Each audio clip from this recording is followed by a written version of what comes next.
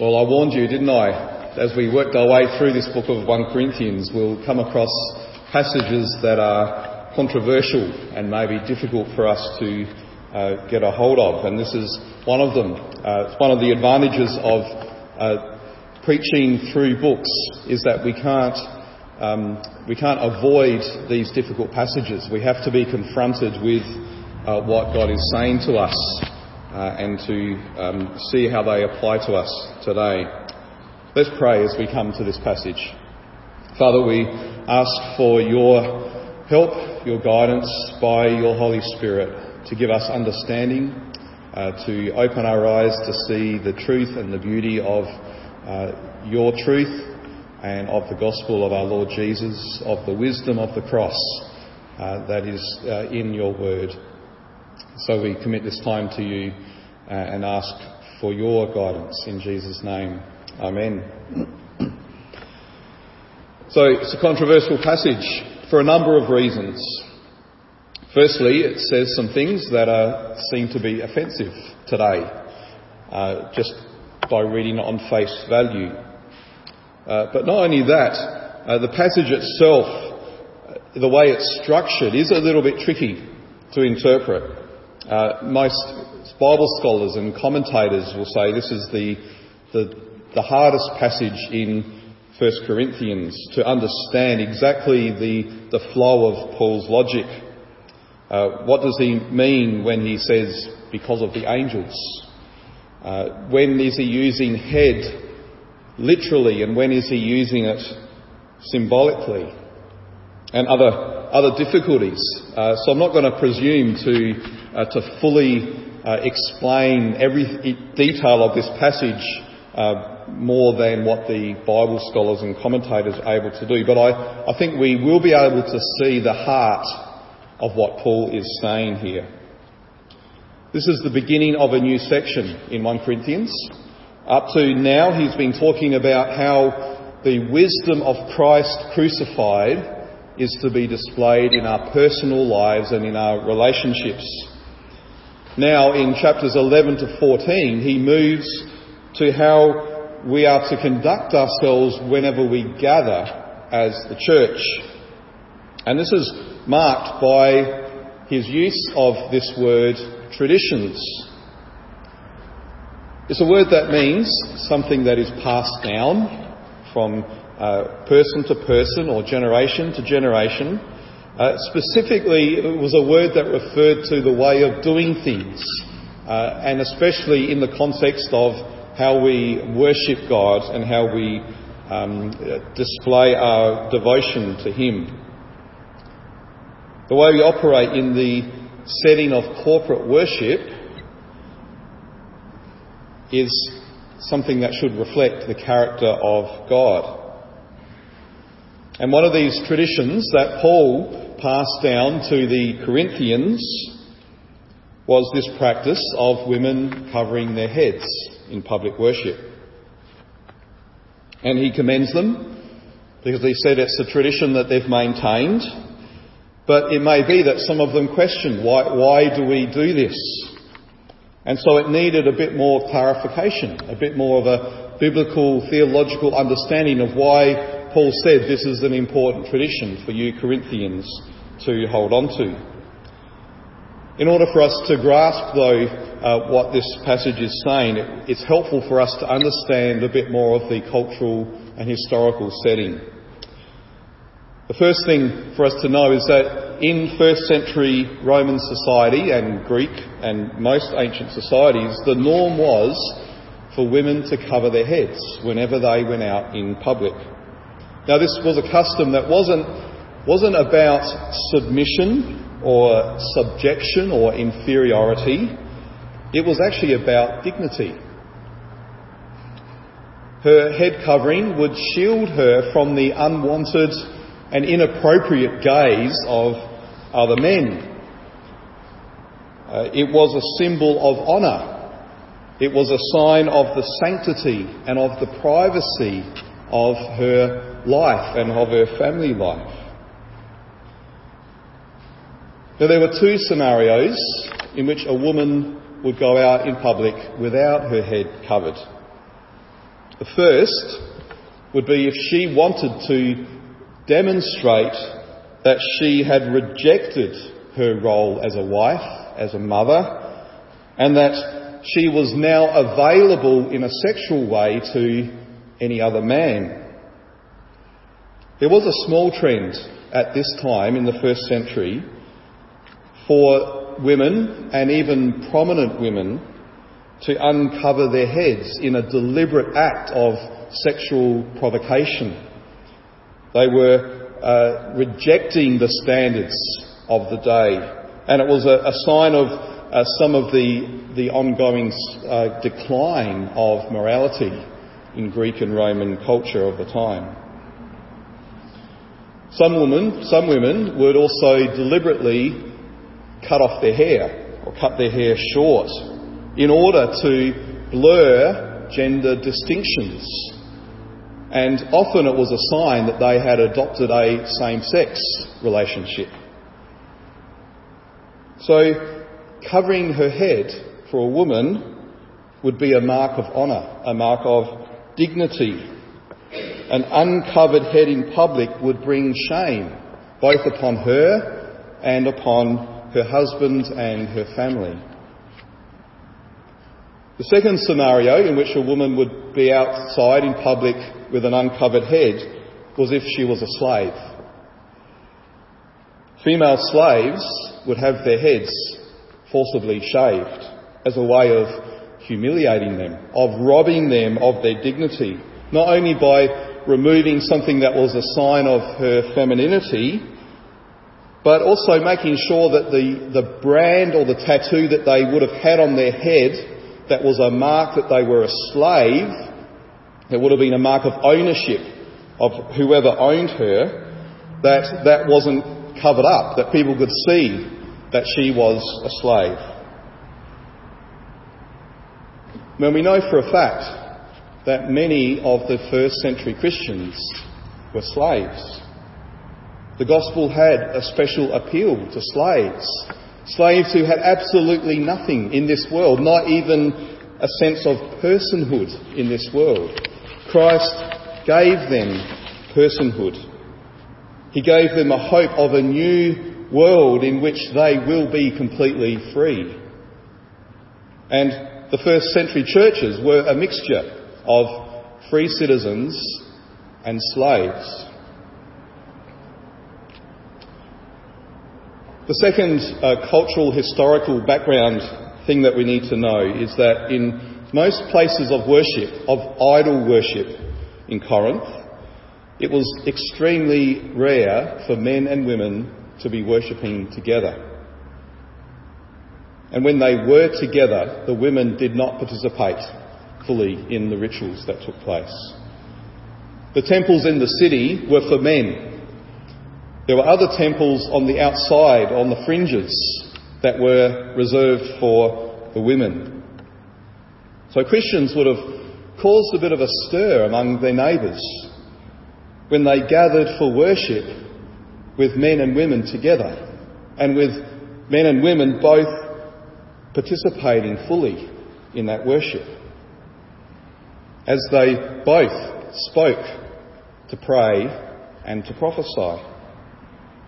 In fact, that practice led to some rumours being spread that Christians were engaging in sexual immorality whenever they met, because there were men and women together in the same place.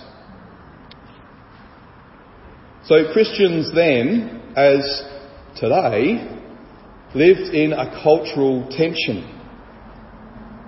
We're in the world, but we don't belong to the world. We function in the world. We relate to and work with those in the world. Yet we know that our citizenship isn't in the world. It's in the kingdom of God. We're aliens, we're strangers, we're passers-by in this world. And we're ambassadors of the kingdom of God that eventually will fully break in and take over the kingdoms of the world. What that means is, on one hand, because we live in the world, we will in some ways appear similar to the world. When there are things in the culture that aren't harmful or contradictory to our faith, or may actually even be helpful. We're free to express those things. When there are aspects of culture that are a result of the creational design, those things that are good about the world and humanity that haven't been totally eradicated or distorted by sin, then we can participate and celebrate them. On the other hand, because we're not of the world, in other ways we will be countercultural. When there are things in our culture that are immoral or idolatrous or contradictory to the gospel, so we refuse to participate. We refuse to celebrate those things. And instead, we may do things in a way that will seem silly or maybe even scandalous to the world. And we saw this, didn't we, in chapters 8 to 10 with this matter of eating meat. We can eat food that God created, and we can eat it in the context of hospitality, and that's good. You don't have to be a Christian to enjoy food and hospitality. It's a good thing. It's not only good, but it's even commendable. If we celebrate this goodness of creation and something that our culture around us also celebrates. But as soon as that cultural expression crosses a line where it becomes idolatrous or immoral or an act of worship to a false god or something that undermines the gospel itself, then we must go against the grain of the culture. We must maintain our distinctiveness as God's holy people. That tension is here in this passage on the matter of men and women in the church. How were they to maintain their countercultural expression of the full dignity and the equal status of men and women before God by participating in worship together, but in a way that didn't cause unnecessary scandal? Well, the solution was to uphold a cultural expression that displayed God's good design, the distinction between male and female, and the different roles that flowed out of that distinction. But it's not just about not causing offence to outsiders or observers or visitors, because Paul bases his argument not from culture but from Scripture. He talks about the relationships that God has established. Now, I'm sure that many of you may struggle with this verse, because at first glance it seems to be setting up this hierarchy of authority, with God at the top, men at the middle, and women at the bottom, as if women are somehow inferior to men as men are to Christ. Now, we automatically read it this way because of our secular modern narratives that tell us that the Bible is the product of a culture that oppresses and subjugates women, where women are expected to see themselves as inferior and to serve men. We automatically see authority as privilege and submission as humiliation. That's because that's the way it normally operates in this world. Now, the world's solution to abusive authority and submission, humiliating submission, is that the oppressed must rise up and fight those in authority, that they should overthrow them, that they should take their place.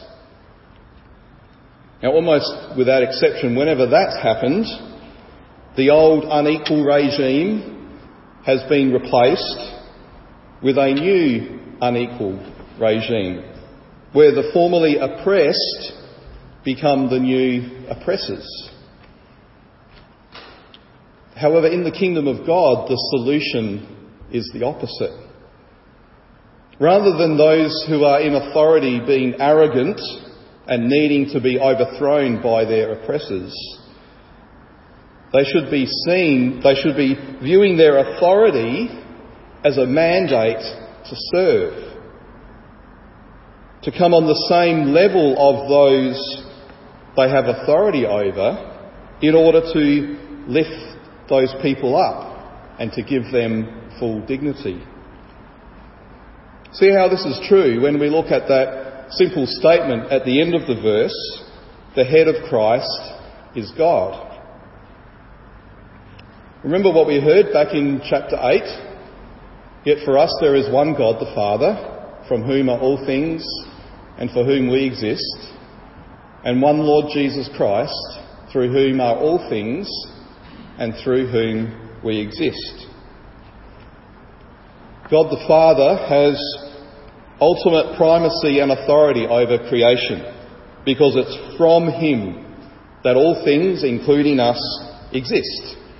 That's why in the Apostles' Creed we say, I believe in God the Father Almighty, creator of heaven and earth. But see how the Father has bestowed upon His Son a glory and an authority over creation, so that it is through Him that all things exist. See how there's this perfect unity in that both the Father and the Son have authority over creation, but there's a distinction in how that authority is expressed. Creation comes from the Father through the Son. The Father's authority comes because He's the source of everything that exists. Jesus' authority is given to Him by the Father on the basis of His obedience, entering this world, taking on human nature, going to the cross to redeem sinners, and then being raised up by the Father, seated at His right hand and given every name that is above every name. So, the head of Christ, being God, has nothing to do with Christ being pushed down or forced to submit or being inferior in status to the Father. Rather, it's about the Father so loving and honouring the Son that He lifts Him up and gives Him glory and honour, so that every creature in heaven and earth will bow the knee and exalt Him and worship Him. In God's kingdom, to be under authority means to be given authority. On one occasion, Jesus was asked to go to the home of a Roman centurion whose servant was close to death. He went, but he was stopped before he got there. The centurion said, Lord, I'm not worthy to have you come under my roof, but only say the word and my servant will be healed.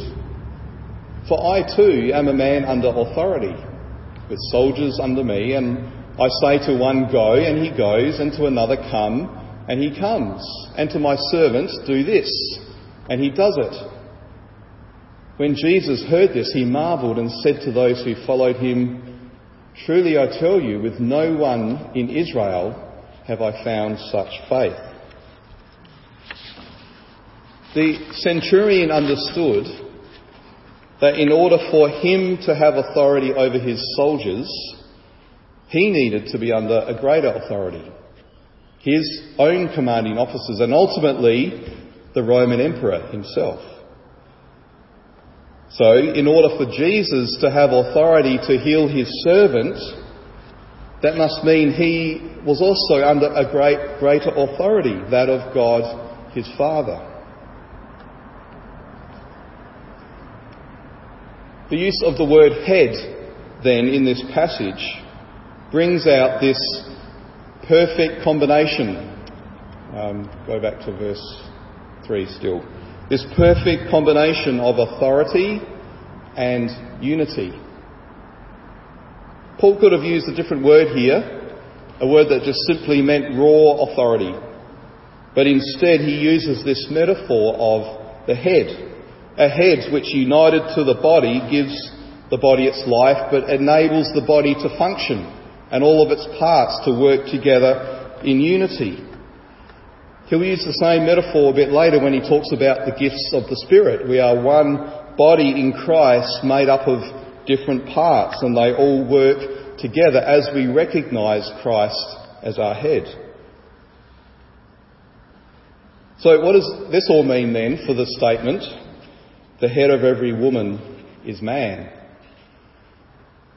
Well, clearly not that women are to be pushed down and forced to submit, but that men, in their God-given role of leadership, are to use their leadership to serve, to take the members of the body, including women, and to lift them up so they can know the full dignity of being a redeemed child of God, where every member in the church is equal in status before God, even as they fulfil different roles and functions.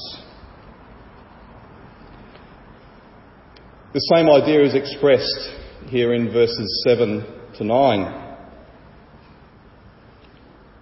Again, when we read this with our 21st century secular goggles on, we may jump to the conclusion that Paul's implying that women are somehow inferior to men, because he doesn't say that women are made in the image of God and that they are the glory of man. In fact, Paul's arguing the opposite to what we assume he's saying because of our 21st century thinking. He's stressing here the relationship between men and women, not so much the relationship of women to God. The logical flow of the sentence would have been, man is the image and glory of God, but woman is the image and glory of man. But he deliberately leaves out image because he's emphasising that the status of women being in the image of God doesn't come from them being made from man. The image of God is something given directly by God to every human being. It's not derived from another human being. But there is something that was given to the woman by virtue of the fact that she was made from the man, and that's glory. If she'd received the image of God from the man, that would make her inferior. That would mean she could only actually relate to God through the man. But receiving glory from the man actually emphasises their unity and their equality. The glory of the man and the glory of the woman are the same glory. Because one is made from the other, their glory is the same. They wouldn't have had the same glory if they were just made individually and separately, each from the dust. So this is the woman's glory, that she was made both from the man and for the man, so that humanity might be whole, so that together we can fulfill our creational mandate. This woman's creation from the man brought a completion to humanity. It made humanity good. Remember, God said it is not good that the man should be alone. When the woman was created and they shared that glory, God looked at everything and he said, it is very good. So in creation there's distinction and there's unity. There's headship, in which the man's primary role is taking on that responsibility of leadership, demonstrated by the fact that he made the man first, not the woman, not the other way round.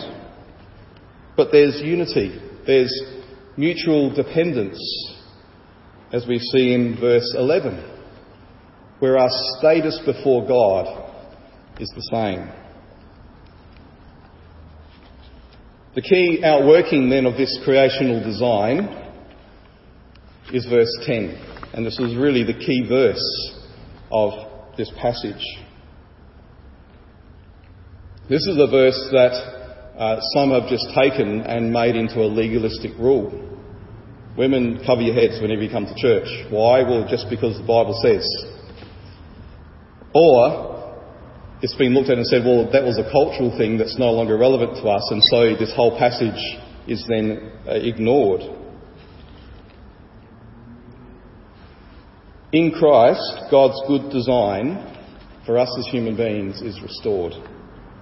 And the church should be a reflection of this design, in which male and female are distinct, but there's a joint participation in worship. Both men and women can come and stand before God. In first century Corinth, where women and men were separated in worship, where women were not allowed to participate fully in the rituals or to be involved in key activities like prayer and prophecy, the pagans also practiced prayer and prophecy. Christ's church was to be different. Women were enabled and authorised to pray and prophesy alongside men. So this symbol of authority on her head wasn't a symbol that said, I am under the authority of my husband. It actually said, I am authorised to be a full member of the body of Christ. I am authorised to pray and prophesy with freedom and dignity. So being told to cover their heads in public worship was a liberating thing, not an oppressive thing for a first century woman. Her head covering would have removed any implication to outsiders that she was immoral or shameful. It would have said to them, she actually has honour and dignity in this place.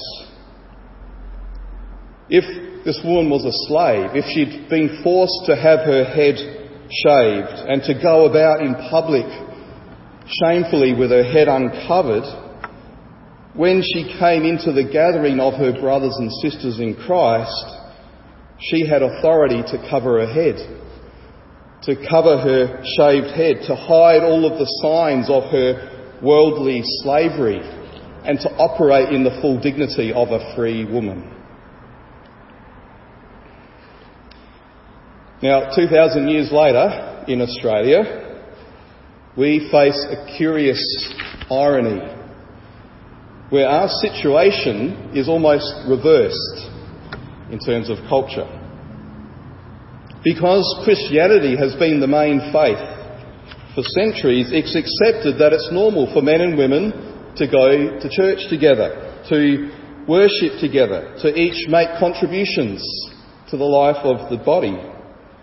It's because of the Christian faith that the freedom of men and women to worship together is just an assumed value in our culture.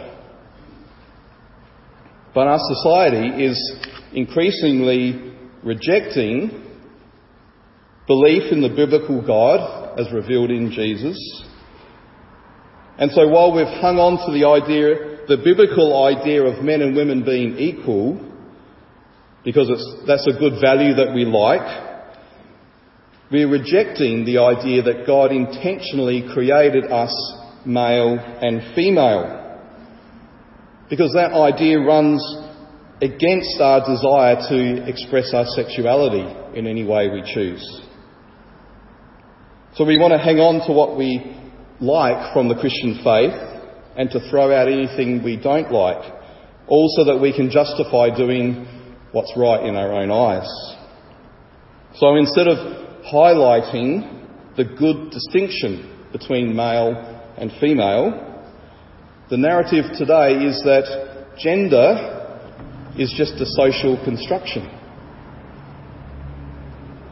We're told that highlighting the differences between men and women, or suggesting the idea that men and women have different but equally important roles, is seen as wrong or bigoted. Our younger generation, and I experienced this firsthand in the uni ministry, our younger generation are being told that they can choose to identify as any gender they want, or even no gender, whatever they feel like. Not only that, they're being told that the community not only has to accept their choice, but should celebrate it.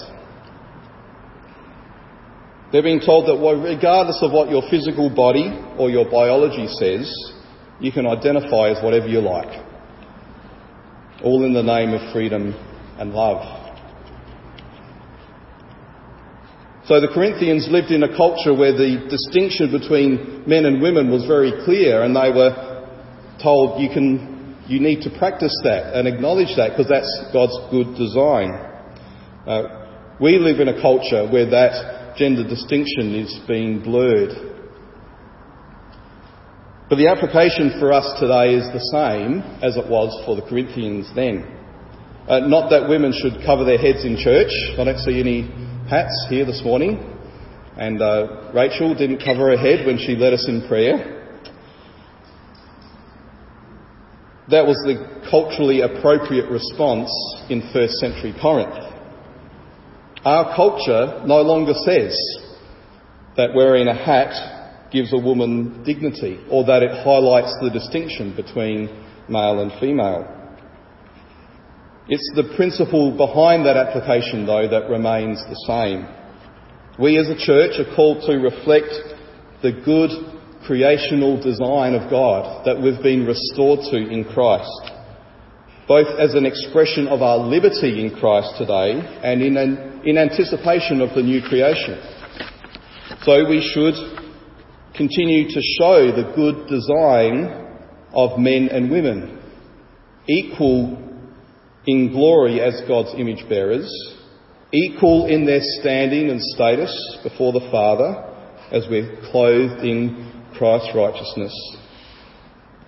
That's what Paul means when he said, there is neither Jew nor Greek, there is neither slave nor free, there is no male and female, for you are all one in Christ Jesus.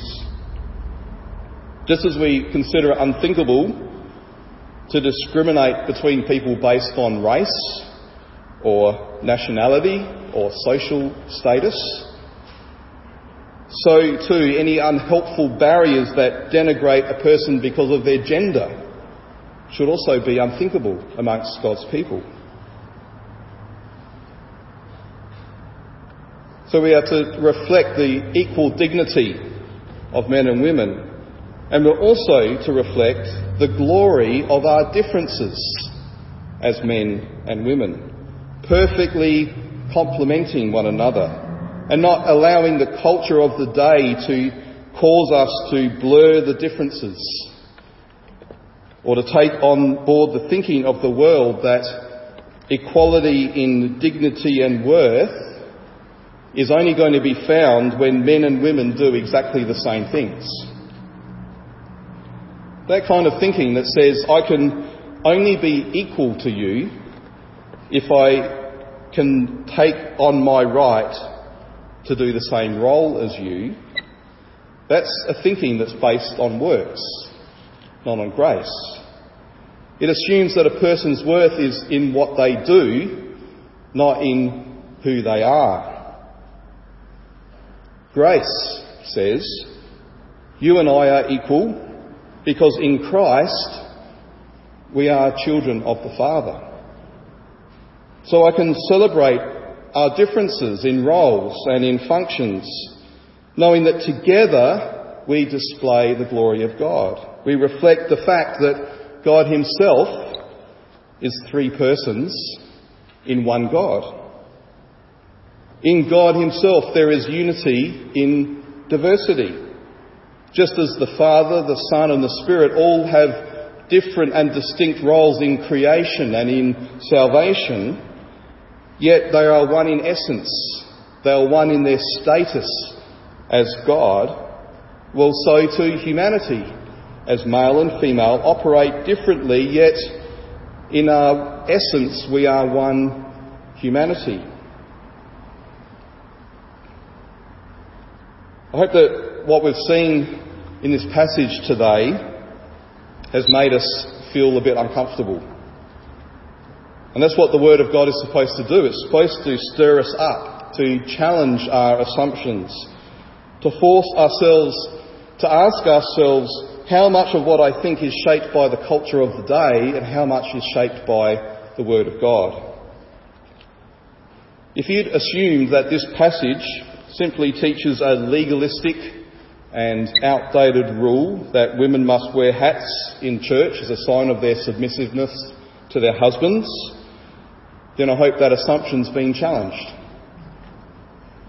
That assumption has led to church systems both where women have been oppressed and restricted in their freedom to worship God, but also where the passage, as I said, has just been completely ignored because it's been assumed it's a cultural thing that's no longer relevant to us today.